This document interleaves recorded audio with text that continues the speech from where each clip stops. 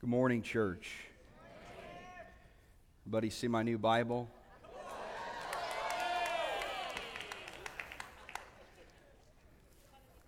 If you don't know, I've had this it was just almost feeling sinful. It's really old Bible that would just fall apart. People would find different pages of my Bible around the church and things. And I've been given so many Bibles, but I just didn't want to do the work of transferring all the notes and all of those kinds of things. So I've had a little bit of time the last few weeks, and I'm almost done transferring all the notes in the Bible. So just wanted to throw that out there, and I've got a new Bible. Praise the Lord. Hopefully similar anointing or greater, but still the keyword study Bible. Well, I want to share a message with us this morning on Pentecost Sunday, and then at the end I'm going to invite my wife Morgan up, and we're going to share a special announcement with the church family here and those who are watching online as we're continuing to try to social distance, which is clearly not happening here. And since you've already held people's hands in the prayer circles, usually my whole thing is, grab the person's hand next to you. But I'm just going to pray, and you can do whatever you want. Father, we thank you for the times and seasons, the dates, your calendar. Thank you that you are unfolding, that you are unveiling all things, Lord, according to your plan and according to your purpose. And Lord, we look to you here on Pentecost Sunday, as we call it here in America. And God, we just ask that you would speak to our hearts. Lord, I pray for a prophetic spirit to be released during this time, meaning that you would give us ears to hear and eyes to see what your Spirit might be trying to communicate with us in this hour. And Lord, I just continue to lift my voice, Lord, with this leadership team, with my brothers and sisters, that racism is demonic, that violence is demonic. Lord, we do not agree or stand, Lord, in any way in agreement with it. We renounce it. We call it out. Lord, I pray more than a Facebook status that you would activate this generation. Lord, even as the National Guard is being activated in America, Lord, we ask, let the church be activated. Lord, we thank you that this wrestle is not against flesh and blood. It's not against flesh and blood. Lord, open up our eyes, tune our ears into the demonic battle that rages in this nation and in many nations. In Jesus' name, amen. If you have your Bibles, would you turn to Acts chapter 2? If I had a title for this message, it would be called Pentecost at Any Cost. Pentecost at Any Cost. Would also just like to solicit your prayers. I'll be getting on a plane Thursday, heading to California. Most of you know I have a knack to fly right into the midst of chaos and preach the man Jesus. I really do believe the beauty of Jesus is going to be unveiled to this generation, and we are going to see a great harvest. I will be in California, outside of Los Angeles, Thursday, Friday night. Well, brother, is it dangerous? Yes. Could you get arrested? Yes. I say praise the Lord. On Saturday night, I will then fly to Phoenix and will be preaching at Fresh Start Church in Peoria, Arizona. Maybe the most burning hot church in this nation. I would highly recommend following Fresh Start Church, Pastors Kim and Paul Owens. And then on Sunday morning, I will minister at Prepare Ye the Way of the Lord International. What a name for a church. Prepare Ye the Way of the Lord International. Our world in America today is in an absolute uproar. I'm just going to read from my journal here. From COVID-19 shutdowns and sickness to now rioting, looting, racism, social media where everyone has an opinion. The Supreme Court in California ruling this week 5-4 against churches exercising religious liberty in the future during hours of crisis, basically leaving it up to the governors to decide when we can meet and when we can't meet. And right in the midst of the turbulence, here we are on Pentecost Sunday, a marker in the global church that represents unity, divine empowerment to witness the birth of the New Testament church. I love what one scholar comments on this day and says, "They were all in one place and in one accord. Upon that unity, the blessing of the Holy Spirit was poured out. On that day, the walls of separation and hostility were forever brought down as Christ birthed one unified body out of many flawed individuals. The division between Jew and Greek, slave and free, male and female dissolved as they entered the kingdom of God by the thousands." Let's read it together. Acts chapter 2, verse 1. I'm going to read to verse 13.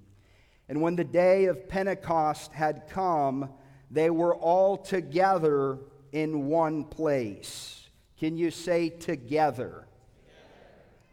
I, for one, believe that there is power as we gather together. I know that we've heard through the pandemic, many say, well, we are the church and we don't need a building, but I just want to continue to alert us to the plans of the devil that always seek to isolate. They always seek to limit our numbers. You know, people have asked me somewhat of my perspective as more of a visible leader in the body of Christ, knowing a lot of what was happening behind the scenes. You know, it was so interesting. In early February, I was on a conference call with Lou Engle and Daniel Kalenda and Andy Bird and many of the national, international leaders. And most people don't know this was the year for stadium gatherings. 2020 was the plan from all the charismatic national and international leaders where stadiums would be filled, where mass evangelism would take place.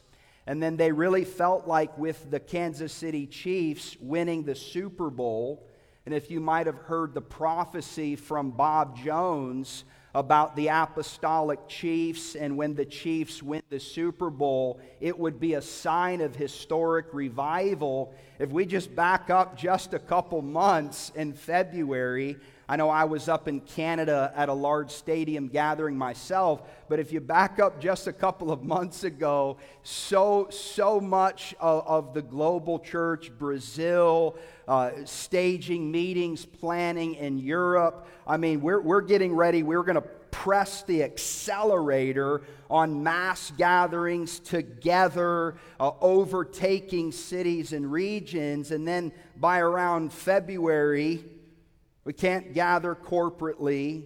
We have to put masks over our face, which I'm not here to argue with you about whether we should wear one or not. I'm just going to say I believe it's symbolic.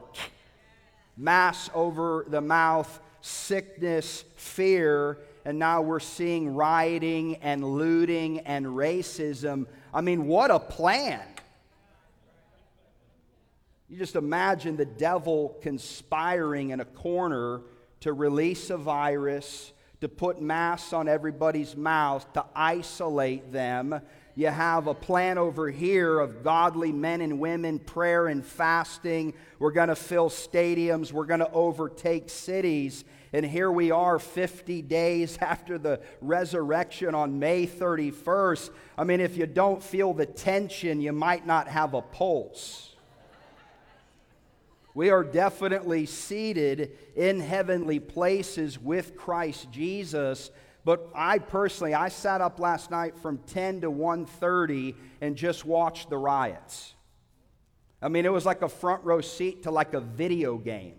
New York City, LA, Seattle. I mean, you're just watching this. And again, I was getting off my couch, almost feeling prompted to check a calendar. Like, is this for real? Did we really go from February to the end of May, and we're right in the middle of an epic battle? I mean, have you looked in the mirror and thought, what a time to be alive? I mean, nothing like this in the history of the world.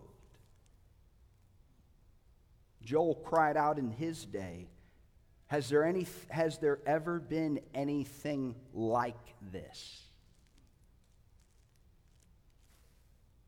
It's good to be with you today, gathered together. I missed you. Did you miss me? Maybe not. Settle down, brother. All right, verse 2. Got to watch out for the prophets. They have a hard time sticking to the word for long periods. And suddenly there came from heaven. Can you say suddenly? Can we believe for a suddenly moment in the midst of a global crisis? And suddenly, I mean, I have that circled big. I did transfer that over, Dave. Old Bible, suddenly, highlighted, underlined. I got it right here. And suddenly there came from heaven a noise like a violent rushing wind, and it filled the whole house where they were sitting. And there appeared to them tongues as of fire, distributing themselves, and they rested on each one of them.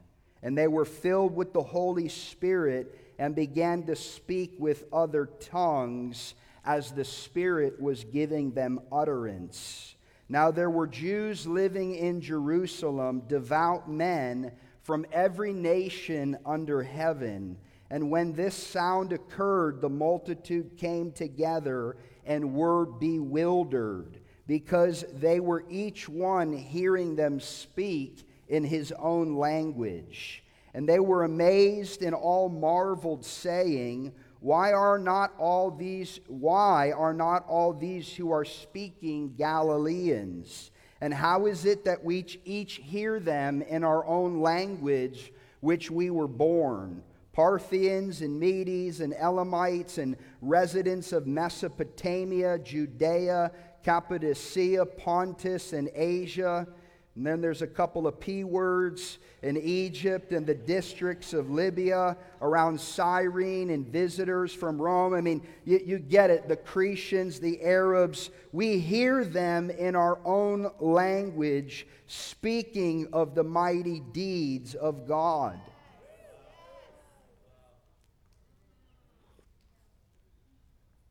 Every tongue, every tribe, and every nation. God loves all tribes. He loves all races. He loves all people. Salvation is just not for whosoever will, but the outpouring of the Holy Spirit. The prophecy of Joel is also available for us all. I put a couple of posts on social media that stirred up some controversy. What's new? By the way, it sells. Oh, it's for free. Read the news. And a woman I had made a comment about Pentecost and Azusa Street and where is the baptism of the Holy Spirit. And a woman, 62 years old, messaged me and said, Brother, I grew up in a Pentecostal church. I pastored a Pentecostal church, and are you telling me that I'm probably not Pentecostal if I don't speak in tongues? I wrote in capital letters, yes. How did you grow up in a Pentecostal church and pastor a Pentecostal church and not receive the baptism of the Holy Spirit? And they all continued in amazement and great perplexity, saying to one another, "What does this mean?" But others were mocking and saying, "They are full of sweet wine." Let me give you a little bit of background of the story that we're reading today, the Feast of Pentecost, 50 days after the resurrection. Jeff Oliver writes and says this: "The Feast of Pentecost was a multinational, multicultural gathering which provided the perfect platform for the launching of Pentecost and the church's worldwide mission. Clearly, the gospel was to be preached in all nations and in all languages. These wealthy, devout Jews were astonished and mystified that Galileans, whose dialect was considered outlandish, crude, barbaric, and whose behavior was typically rough, could speak the wonderful works of God so fluently and eloquently in their language. From the very outset, God chose the foolish things of the world to confound the wise." Could you just close your eyes for a minute? And I want you to picture this gathering, a multicultural, multinational, tongue, tribe, nation,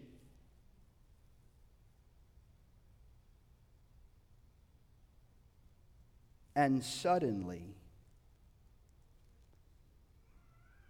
I want you to picture a city in America now.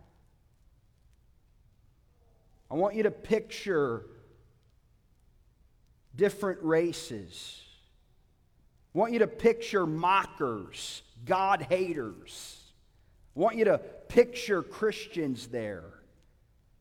And then hear this. Then suddenly,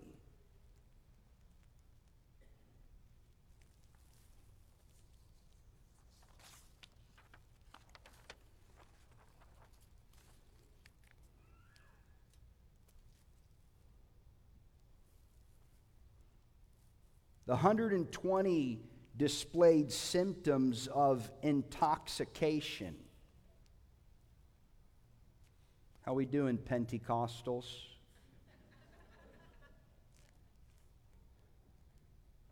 Oh, brother, we're just believing for more, but I got to have it my way. Brother, we're just believing for a suddenly moment in our home. We need the house to be clean, the chores to be done, everything in order. I mean, don't you just love this God who loves to break into chaos?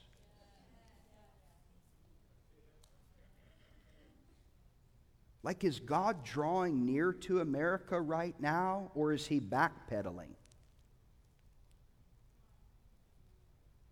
Do we think that he's looking down at the crisis and the chaos and the looting and the rioting, and he's just sitting up there with his hands folded saying, well, I guess I'll let him work it out?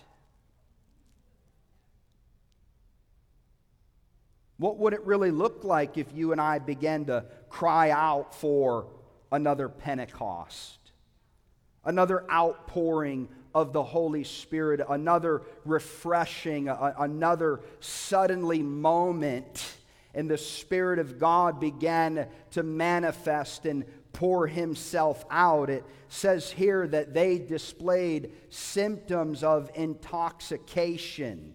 Can I just encourage you, when you ask God to move, let him define the terms?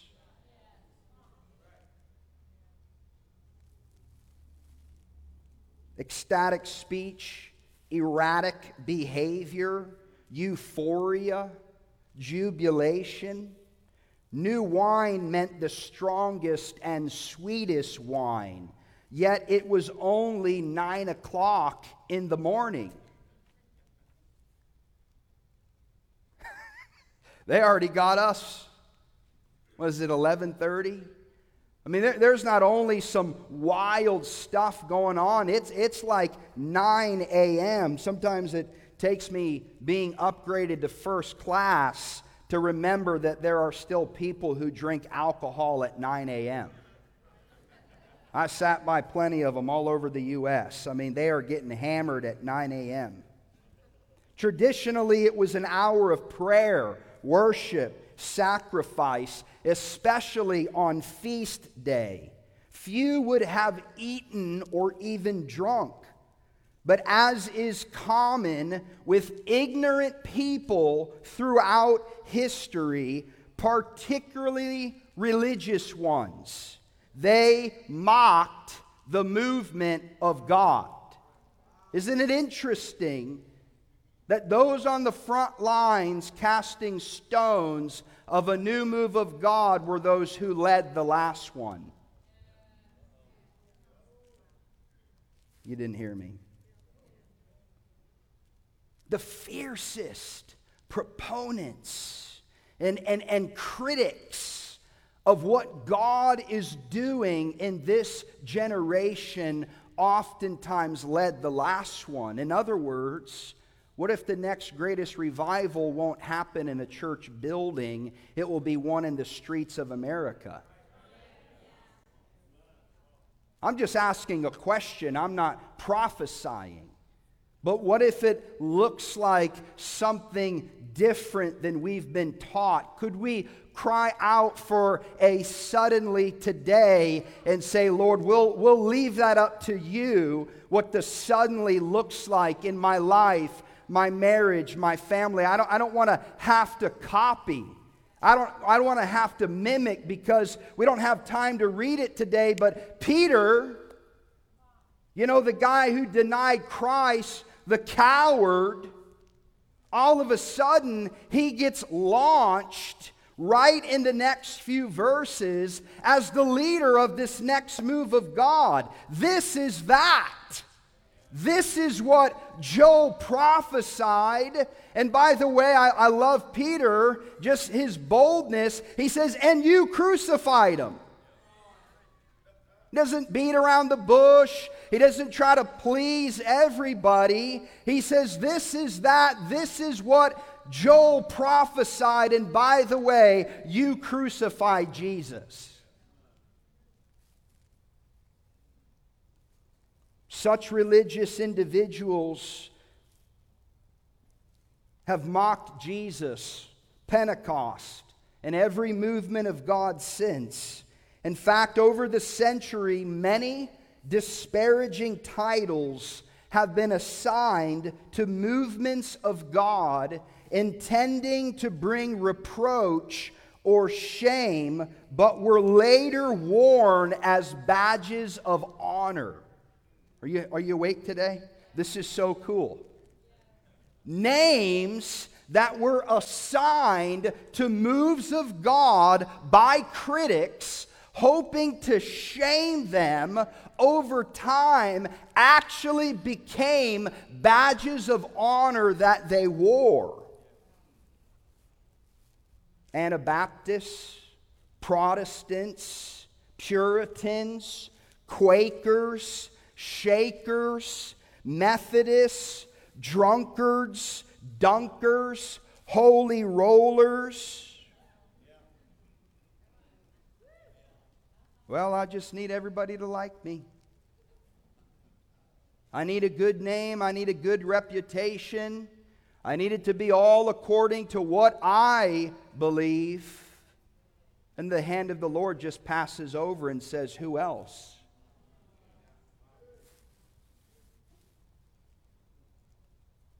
In response to such mockery, Peter and the 12 stood up.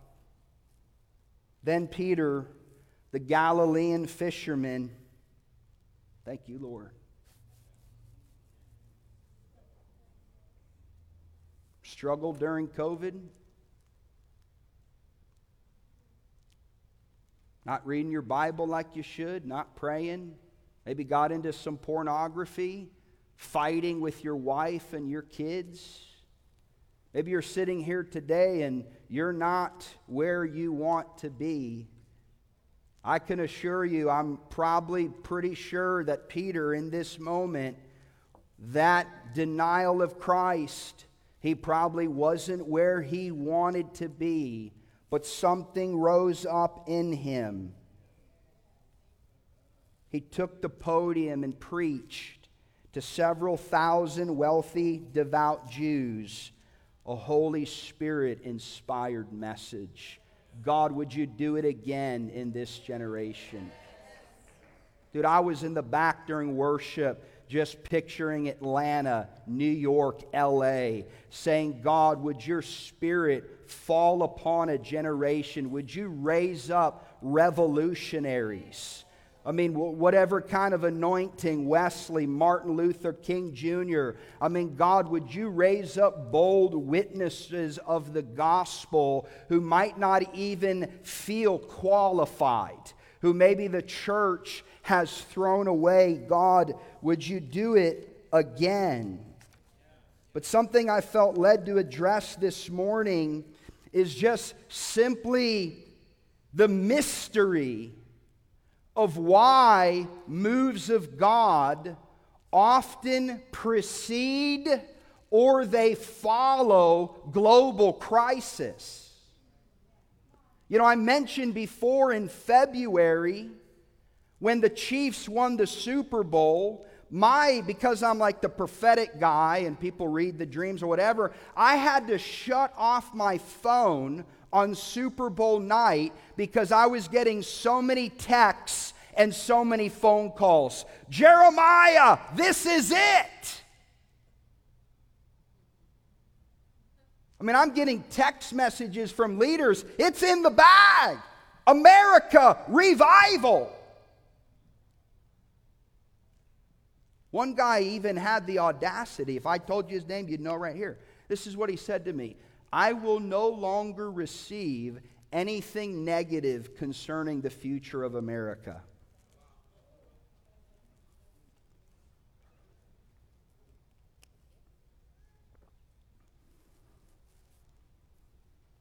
And then, bam. Folks, I'm telling you, there are thousands, there could be millions. I feel called to offer hope today. I feel called to offer perspective today. I feel called to offer Bible theology today. I think in a lot of our revival theology, it's whacked. It's built on emotionalism.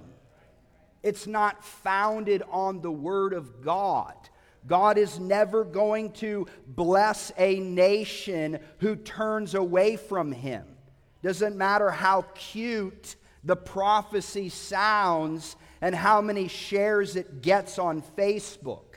God has never promised peace and prosperity to a nation or a person who lives in open rebellion according to His standard.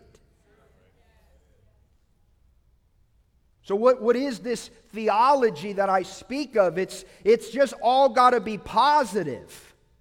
We just all have to have this eschatology that the world is going to get better and better. And when they're really cuckoo, we're all going to heaven. It's just all positive. It's all daisies. It's all roses.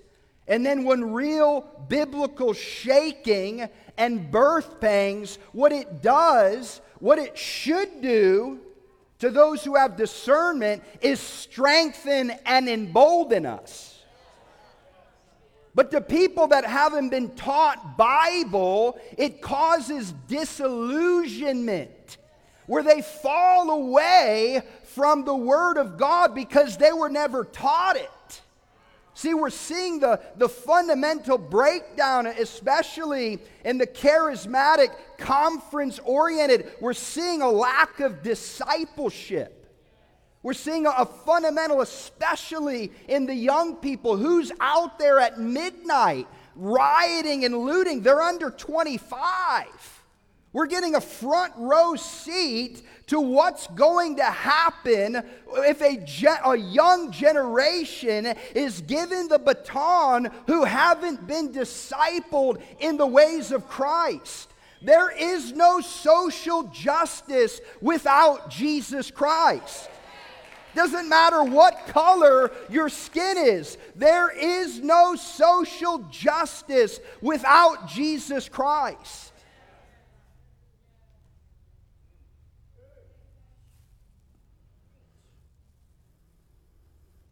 Pentecost. I'm reading from my journal.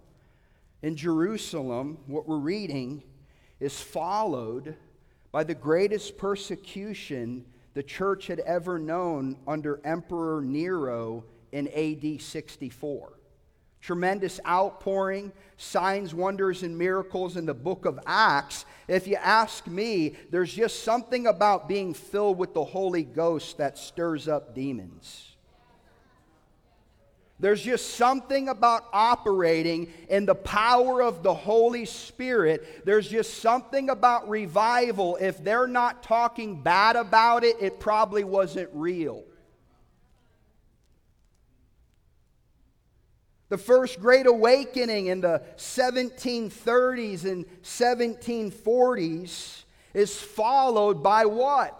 The Revolutionary War. From 1775 to 1783. The Second Great Awakening from 1795 to 1835 is followed by the Civil War from 1861 to 1865. Azusa Street, which I'm going to read from in a moment, 1906 to 1914, is followed by World War I from 1914 to 1918. The Voice of Healing movement, the 1940s to 1950s, is during and followed by World War II from 1939. Are you following me? I'm trying to paint a picture of glory and crisis. I'm trying to paint a picture of light and darkness. I'm trying to paint a picture of a historic awakening and revival. God, give us a Pentecost at any cost in the midst of COVID-19, racism, rioting, and looting. His ways are not our ways. His ways are higher than our ways. And suddenly,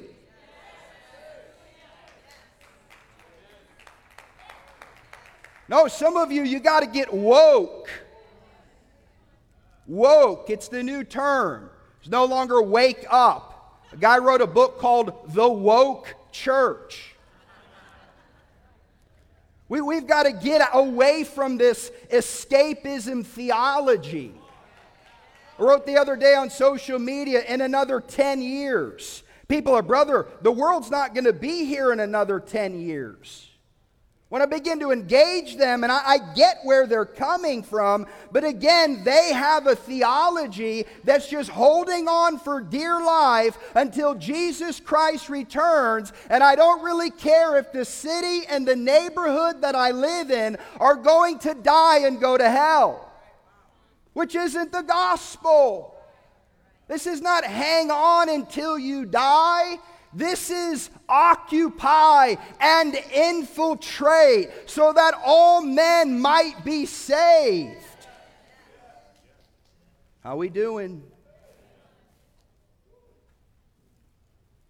Just reading from my journal, I began to ask myself in early March, does spiritual awakening throughout history generally precede or coincide with national crisis, war, and disaster? Furthermore, does the Bible describe an end-time scenario, according to Isaiah 60, where we can be certain that it will be filled with glory and crisis, light and darkness? awakening and turmoil being manifested simultaneously across the earth? Both historically and biblically, the answer is an emphatic yes. I know by experience it takes time. Like you have to swallow the pill that we're offering today. It's free. It's called the gospel. Now sometimes when you swallow something that doesn't taste good, for me it's anything green. During COVID, Morgan was having me take like shots of healthy juice. I don't know if you guys watched that on Instagram. I mean, I'm taking these shots like, oh. I mean, who eats vegetables? I mean, like mac and cheese, right? The South. I mean, sometimes when we're not serving lollipops and ice cream. Again, I ask, have you considered the day and the hour in which we live? Can we get out of fantasy world that's not only not helping the world around you, it's putting you in danger of a great falling away that's very real? Could we put on the full armor of God? After having everything to do to stand, we still stand. Who's heard of Azusa Street? And I'll close. I'm an old soul, y'all. My favorite course at Southeastern University was Pentecostal theology. I grew up the son of a charismatic Pentecostal preacher. The whole Pentecost at any cost. I'm not for drive-through services that appease the upcoming generation. I'm not for animal crackers and video games and our youth programs because apparently people can't pay attention now more than they couldn't 50 years ago. I'm more just bring the sleeping bags and let's do the shut-ins and, let's preach the Word of God. Forget church growth textbooks. I mean, you guys that have walked with us at Heart of the Father for 10 years, you get all that. But there's just something about Azusa Street that speaks to the core of what I believe God wants to say, and especially regarding racism. I've been scanning Facebook, to be honest with you. Is there anyone that's going to post anything about William Seymour? I personally have not seen anything. We reach millions of people according to Facebook every month. I've not seen a single post about how Azusa Street in the beginning was a miracle because it overcame the power of racism. Now, I'm not going to argue with you. I think probably it ended due to racism. It was a constant battle and a fight. That's just my opinion from my research and my study. But again, Azusa Street falls. I'm just trying to give you the history of the Pentecost in Acts 2. And then we have Azusa Street around 1906. I want to read you something from General William Booth of the Salvation Army. How many of you are familiar with him? This is what he wrote in 1890, okay? Right, couple years before Azusa Street. He says, this is the report from London. 2,000 dead, 2,000 suicides, 30,000 prostitutes, 160,000 arrests for drunkenness, and nearly 1 million homeless people. Welcome to the modern age. So again, just fast forward 2020. Can you imagine what they're going to write in the future about 2020? 100,000 dead from COVID.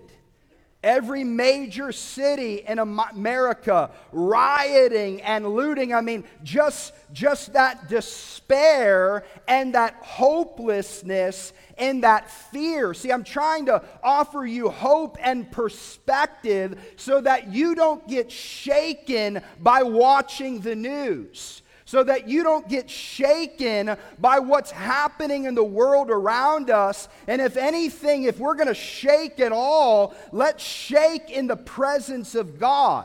Let's shake before His majesty, asking Him, and suddenly, Lord, let there be historic revival and awakening poured out in every home, in every city in America. Lord, I'm going to say something offensive. Shut the mouth of Donald Trump when he incites any kind of violence.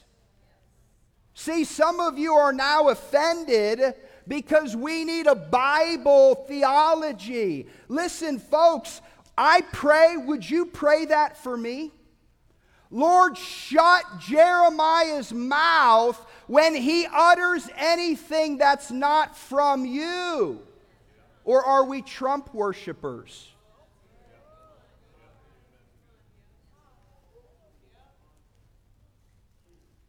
Oh, are we untouchable now? Are we just going to bow? Listen, just because somebody is anointed from God doesn't mean they're not a human capable of making mistakes. I'm asking God to shut the mouth of anyone in this nation who is not speaking His purposes and His plans.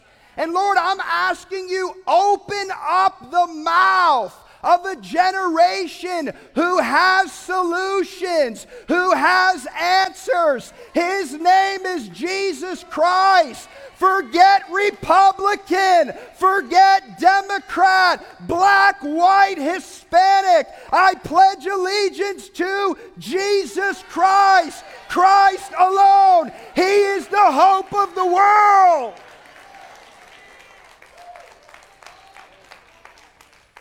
See, now you got the prophet talking. People are going to get mad. Right is right and wrong is wrong. It doesn't matter who they are. The only blood that's thicker than water is the blood of Jesus. What in the world? Well, I'm related to them. Well, they're a part of my political affiliation. Well, listen, the only person I'm getting in bed with is my wife.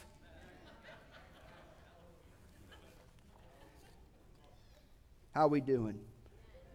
God, we need you to break into this nation. It was William Seymour at Azusa Street. God, flood the stinking internet with this marvelous brother. The color lines are washed away in the bloodline.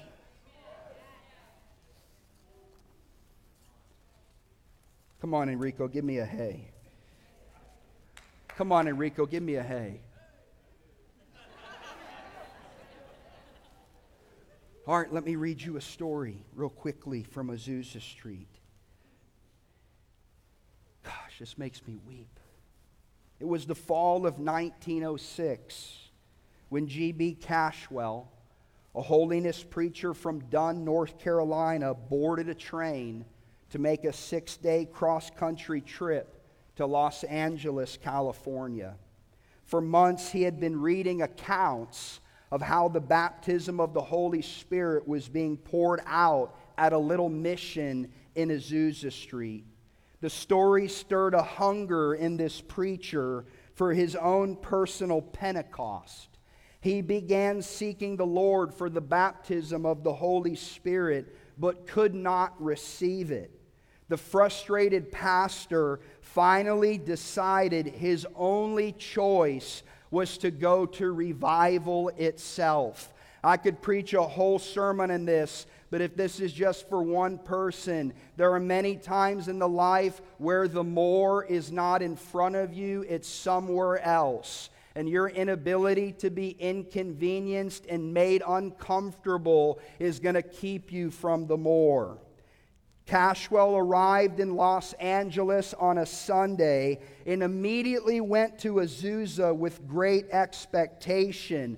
However, when he entered the mission, the scene was not as he expected. Folks, for the last time, when we pray for the suddenly, I promise usually it is not what we expected. Being a white preacher from the South, he found the mixing of the races to be too much for his own personal prejudice. He left offended. He could not bring himself to have a black man lay hands on him.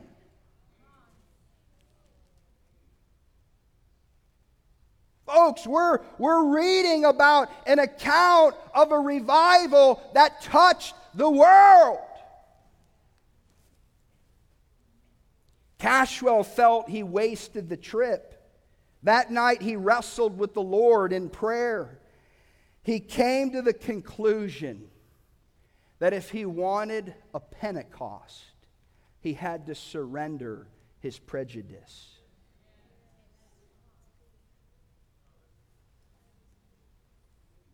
At 1:47 in the morning last night,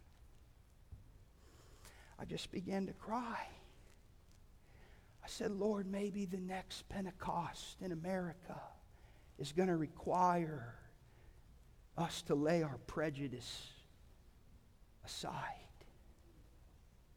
Prejudice about people, prejudice about denomination, prejudice about whatever it is that we think that we know, and our opinions. Can't you see Facebook has become Satan's mouthpiece? Oh my goodness.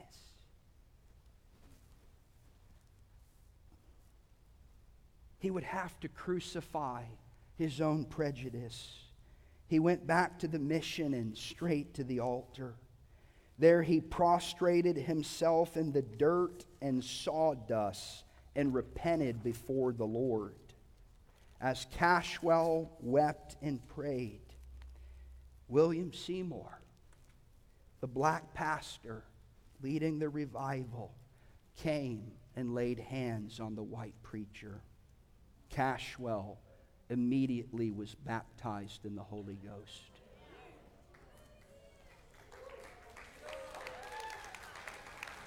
Folks, I'm telling you, that suddenly moment is beyond the door of you getting over your opinion of that person, your opinion of that movement, your opinion of the more. For that brother was on the other side of heartfelt repentance. God, I've had a prejudice. I've had an accusation in my heart. You know, the Greek word accuse, it literally means to categorize. So in other words, well, they're black. That's why they do that. You categorized a race of people and said, you just stay stuffed in that box. Well, they're white, they're Hispanic, well, and the accuser comes in the middle of the night. The accuser comes in the marriage. The accuser comes in the midst of revival and says, you are that way because. God is saying, I want you to stop pointing the finger. I want you to repent of bitterness and accusation and prejudice. I want you, this brother got in the dust and the sawdust. Thank God for clean altars, or if you do at our home, thank God for a clean room. Women say amen. Lord, I give you my opinion. I surrender my thoughts to you.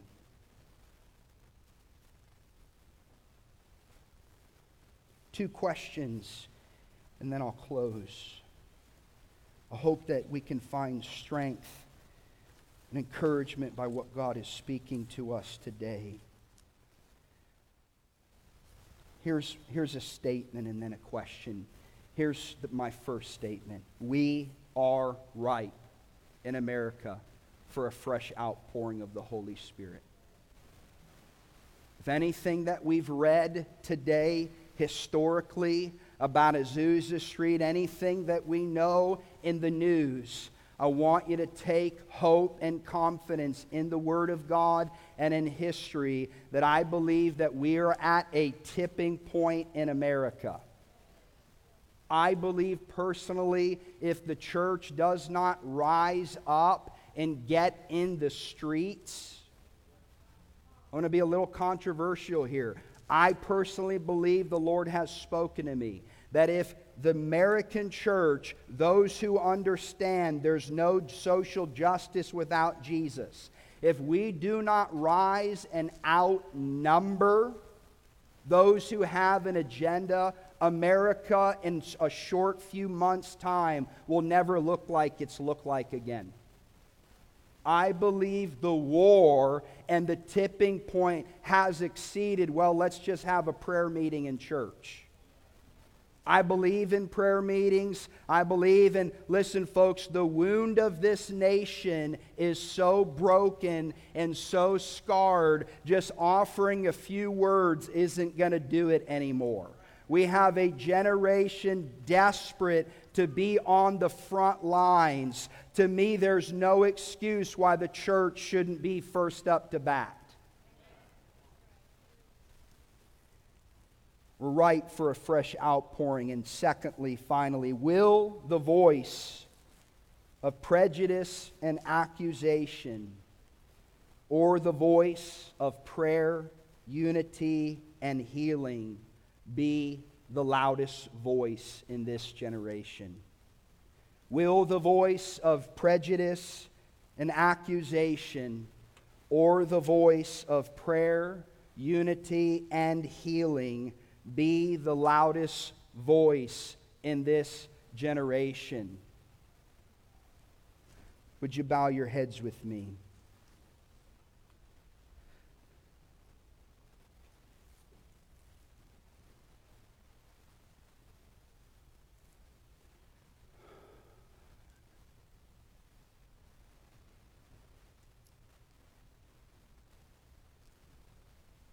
Father, we lift up every family, every individual, every city, America, the nations of the earth. And God, we just dare to make a 2-word declaration: and suddenly. God, we're asking for suddenly moments all over the earth. God, we're asking that the beauty of Jesus would be revealed to this generation. God, I pray for Road of Damascus encounters in LA and New York. God, we're asking for fresh baptisms of the Holy Spirit, signs, wonders, and miracles. God, we're asking, God, would you do it again?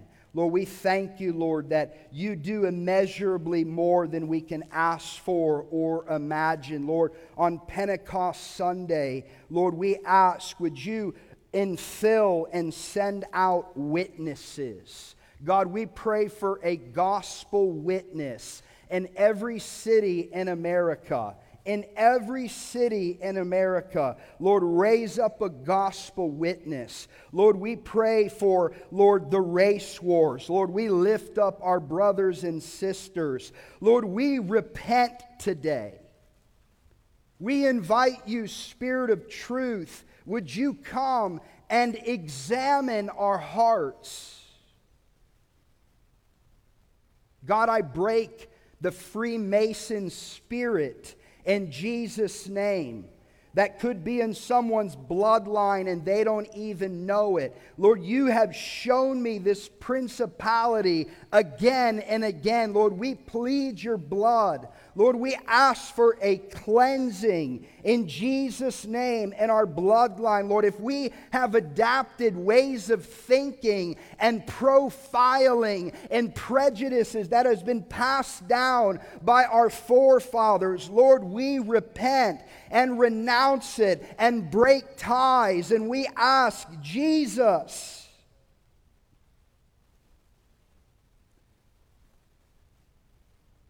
Lord, we lift up the police. We lift up the military. God, we lift up the president of this great nation. God, we dare to pray, your kingdom come, your will be done on earth as it is in heaven. Lord, I stand before this people as a prophetic messenger in this nation, and I say that my allegiance is to Christ and Christ alone.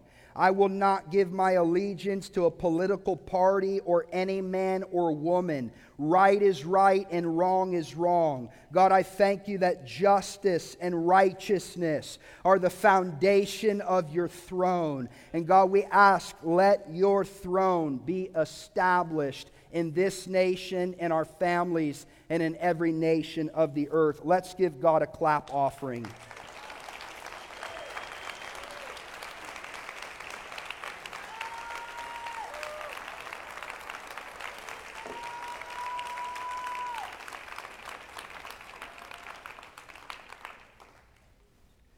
I want to invite my precious wife, Morgan, up. Can we give Morgan a round of applause?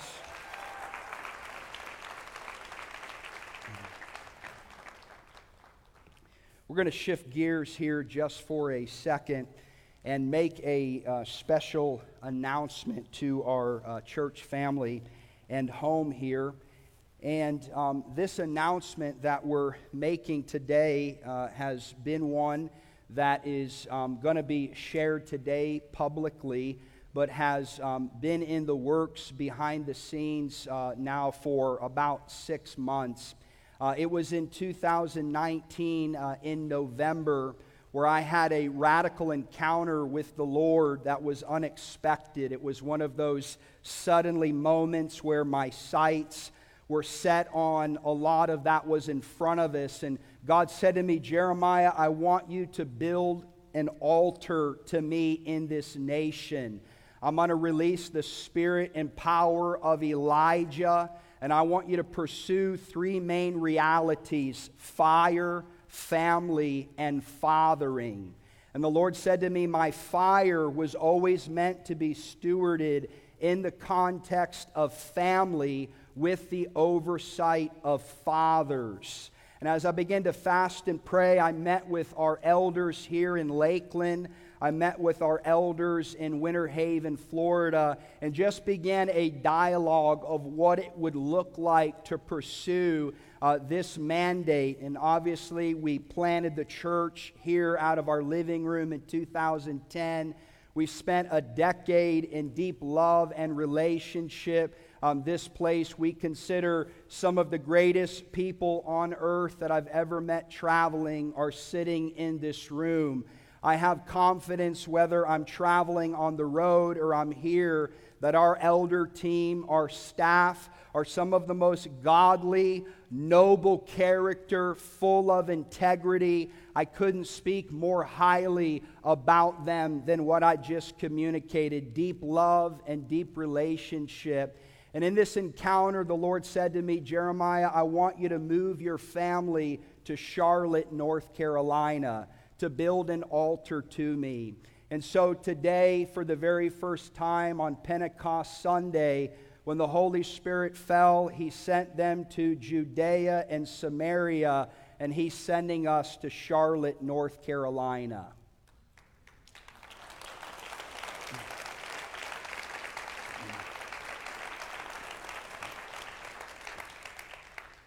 And for us, this has been a lot of grief. It's been a lot of relief. It's been a lot of excitement. You can imagine the range of emotions. I was here yesterday crying my eyes out in this sanctuary just saying, God, we've invested our lives, our early years to you, but we believe part of following the call of God is just simply to listen and obey. Just a little bit about the altar, just so that I'm clear. I believe that God is releasing us from any form of pastoral ministry. I don't really believe I was ever good at it anyways. There might be some carnage sitting in this room. We are going up to Charlotte, North Carolina. I just flew back this week from locking in a facility that we will use for our media, our television, more training and equipping both online and on campus for schools. I believe, again, the Lord wants us to step into a fuller mandate in the prophetic for this nation. We have preached the value of community for years, so I will not become one of those traveling guys that doesn't have community. We are going to be attending a local church in the Charlotte area, and then I am submitting my ministry to Dr. Bob Gladstone, who is becoming a greater father in my life. We're talking weekly. I've spent a lot of time with them, Morgan and I, and we'll remain connected with Dr. Michael Brown. So it's real important for us to communicate moving forward that we're not going to plant a church. We are going to be attending a church and in fathering relationships, but we're going to step into this mandate to build an altar to the Lord, to travel, to do media and television. And just on behalf of Morgan and I, we love you all. We're so thankful for those of us who have followed us on this journey. I want to thank David and Barry and Brandon for your grace and your patience, for my prophetic unstable ways at times. I used to get in front of Barry and shotgun 58 different words and dreams for the Lord. And Barry would say, "Brother, why can't we just do the Bible?" And I would say, "Amen." David is a man of great wisdom. I appreciate the wisdom, the integrity that David carries. Brandon and Allison have been just, I consider, a son and daughter of the house, even though they're our age. They have paid a price. God has blessed them. Just to everyone involved, I believe I had a dream 2 months ago where the Lord said that there is a new era that is coming to Heart of the Father ministry. Our message from the beginning has always been team. It has always been release. It has never been centered on one man or one woman. We appreciate the love, the honor that you have for us, but I'm fully confident that the work of the Lord will continue in might and in power here in Lakeland and in Winter Haven. Morgan, you want to share? Sure. Well, I really don't want to share, but my love for you guys trumps that. And God has been speaking to us so clearly, and it is a very, very exciting transition. I cannot wait to watch Jeremiah really step into the call that God has on him. As we shared in September, the grace had lifted as an elder, and it's been a beautiful thing for our family, and we're a stronger family unit for that. And God has been so faithful to my heart to confirm and comfort and just bring so much joy in the transition. And with that comes a lot of sorrow. We are not leaving on bad terms, and that makes it like we're leaving family, and that is really, really hard. Allison Jenkins and Julie Vespa and Diane Nichols are some of the dearest people to my heart, and I probably will be a bucket of tears until we actually leave, because honestly, Lakeland, Florida, the area is nothing to me, but this family has held me together when I had miscarriages, has celebrated with me through 4 different babies that are beautiful and that God has gifted us with. And this community has been our family. When you birth a church, you birth a baby, and this is a baby. We're leaving family. And with that brings joy, because I know you don't just leave and become disconnected, but we're knit together through the Lord. And I just want to thank you guys for that. Mama Marie is one of the most dear people to me. She raised me really in the younger years of planting a church and being young. Y'all, I was 22, I think, when I had Bella Grace and had zero idea what I was doing, and I would just sit on Mama Marie's floor, and she would pray with me and tell me I'm going to be okay. There are tons of people in this room. There's zero way I could recognize everybody, but our Moms for Moms group is a family, and it's been a beautiful place. But I am positive that God is moving us on, and He's comforting my heart and bringing me peace, and He's confirmed it in different areas. Honestly, since we got married, we have felt North Carolina and never thought that we would do that, because then we planted Heart of the Father, and we were never going to leave it. But we only know in part and see in part. And I thank God for speaking and comforting, not just to Jeremiah and I, but to our kids too. That was a huge part of my heart. And when we told them, they were like, well, we got to do what God wants us to do. Let's do it. And for a mama's heart, that meant the world. And they're sad. They're sad, and then they're happy, and they're sad, and they're happy. But we are so excited, and I just wanted to personally thank you guys for being on this journey with us. I know it's not going to be a goodbye. It's going to be, let's stay connected, and let's build a bridge from here to North Carolina. And I am so, so excited. Barry, Brandon, Dave, thank you so much for being a friend to my husband. Thank you for holding him up and keeping him accountable. You have no idea what you mean to our family. And I really, really honor you and love you and appreciate you guys. And I'm very excited for the road ahead.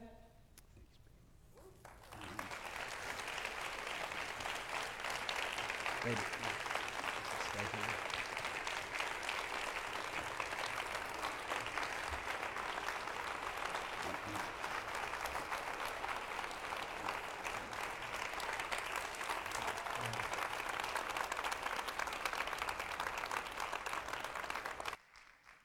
I've learned over the years that a big part of the kingdom of God is release.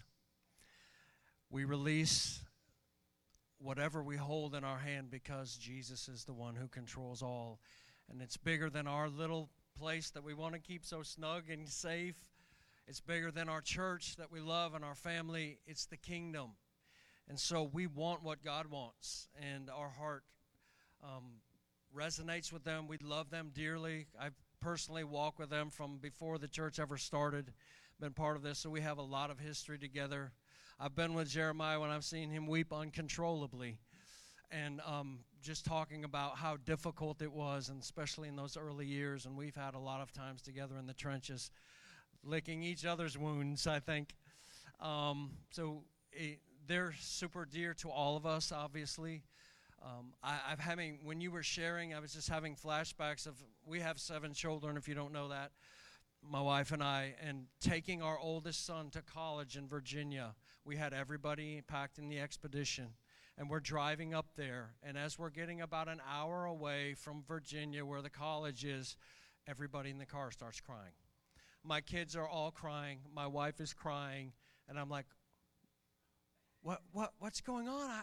I'm being the cheerleader. When we get up there, literally walk around the campus, everybody's crying the whole time. And when it came time to leave, they're bawling their eyes out. My kids were hysterical, crying. My wife, we're getting in the car, and I'm like, now what? I've got to drive all the way back to Florida with this whole car of crying people.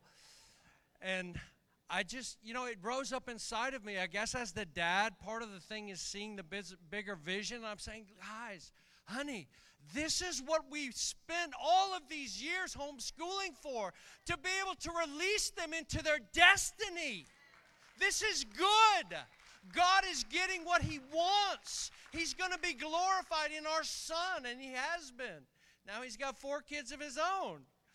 And God's launched him in an amazing career path. So this is the kingdom. It's sweet and it's sour. It's exciting and it's also sad in some ways. So we want for them to be highly blessed. We obviously are very endeared in our hearts towards them. I just want to put out a couple things here before we leave here and dismiss. Their last Sunday here is going to be on June 28th. So Jeremiah is going to share. Here's what I want you to do. Please hear me. If you've ever been around this body much, or you've been here very long, you know that we don't ever pull for money here. We don't do it. But I want you to pray, everybody, earnestly. We want to bless them hugely and send them off with a huge financial blessing. Do you hear me? All right, I'm asking you to pray into that. God, what's the best that I can do? We want to honor them, and in so doing, we're going to honor the Lord. Do you believe that? Listen, I want everybody to be part of this. Let's pray into it. Let's bless them. We're going to have a cake on the 28th. We're going to celebrate. This is a celebration. It's also sad. You can celebrate with tears at the same time. Paul did it, he said. So we can do that. But let's celebrate this time because God is doing something. He's releasing. Listen, it's obvious that God has raised up Jeremiah and given them the platform and the voice that he's given him for a reason. And so we want to partner with that as a community, bless them and release them and launch them. We want them to leave here with a tremendous sense of blessing as the Lord launches them out.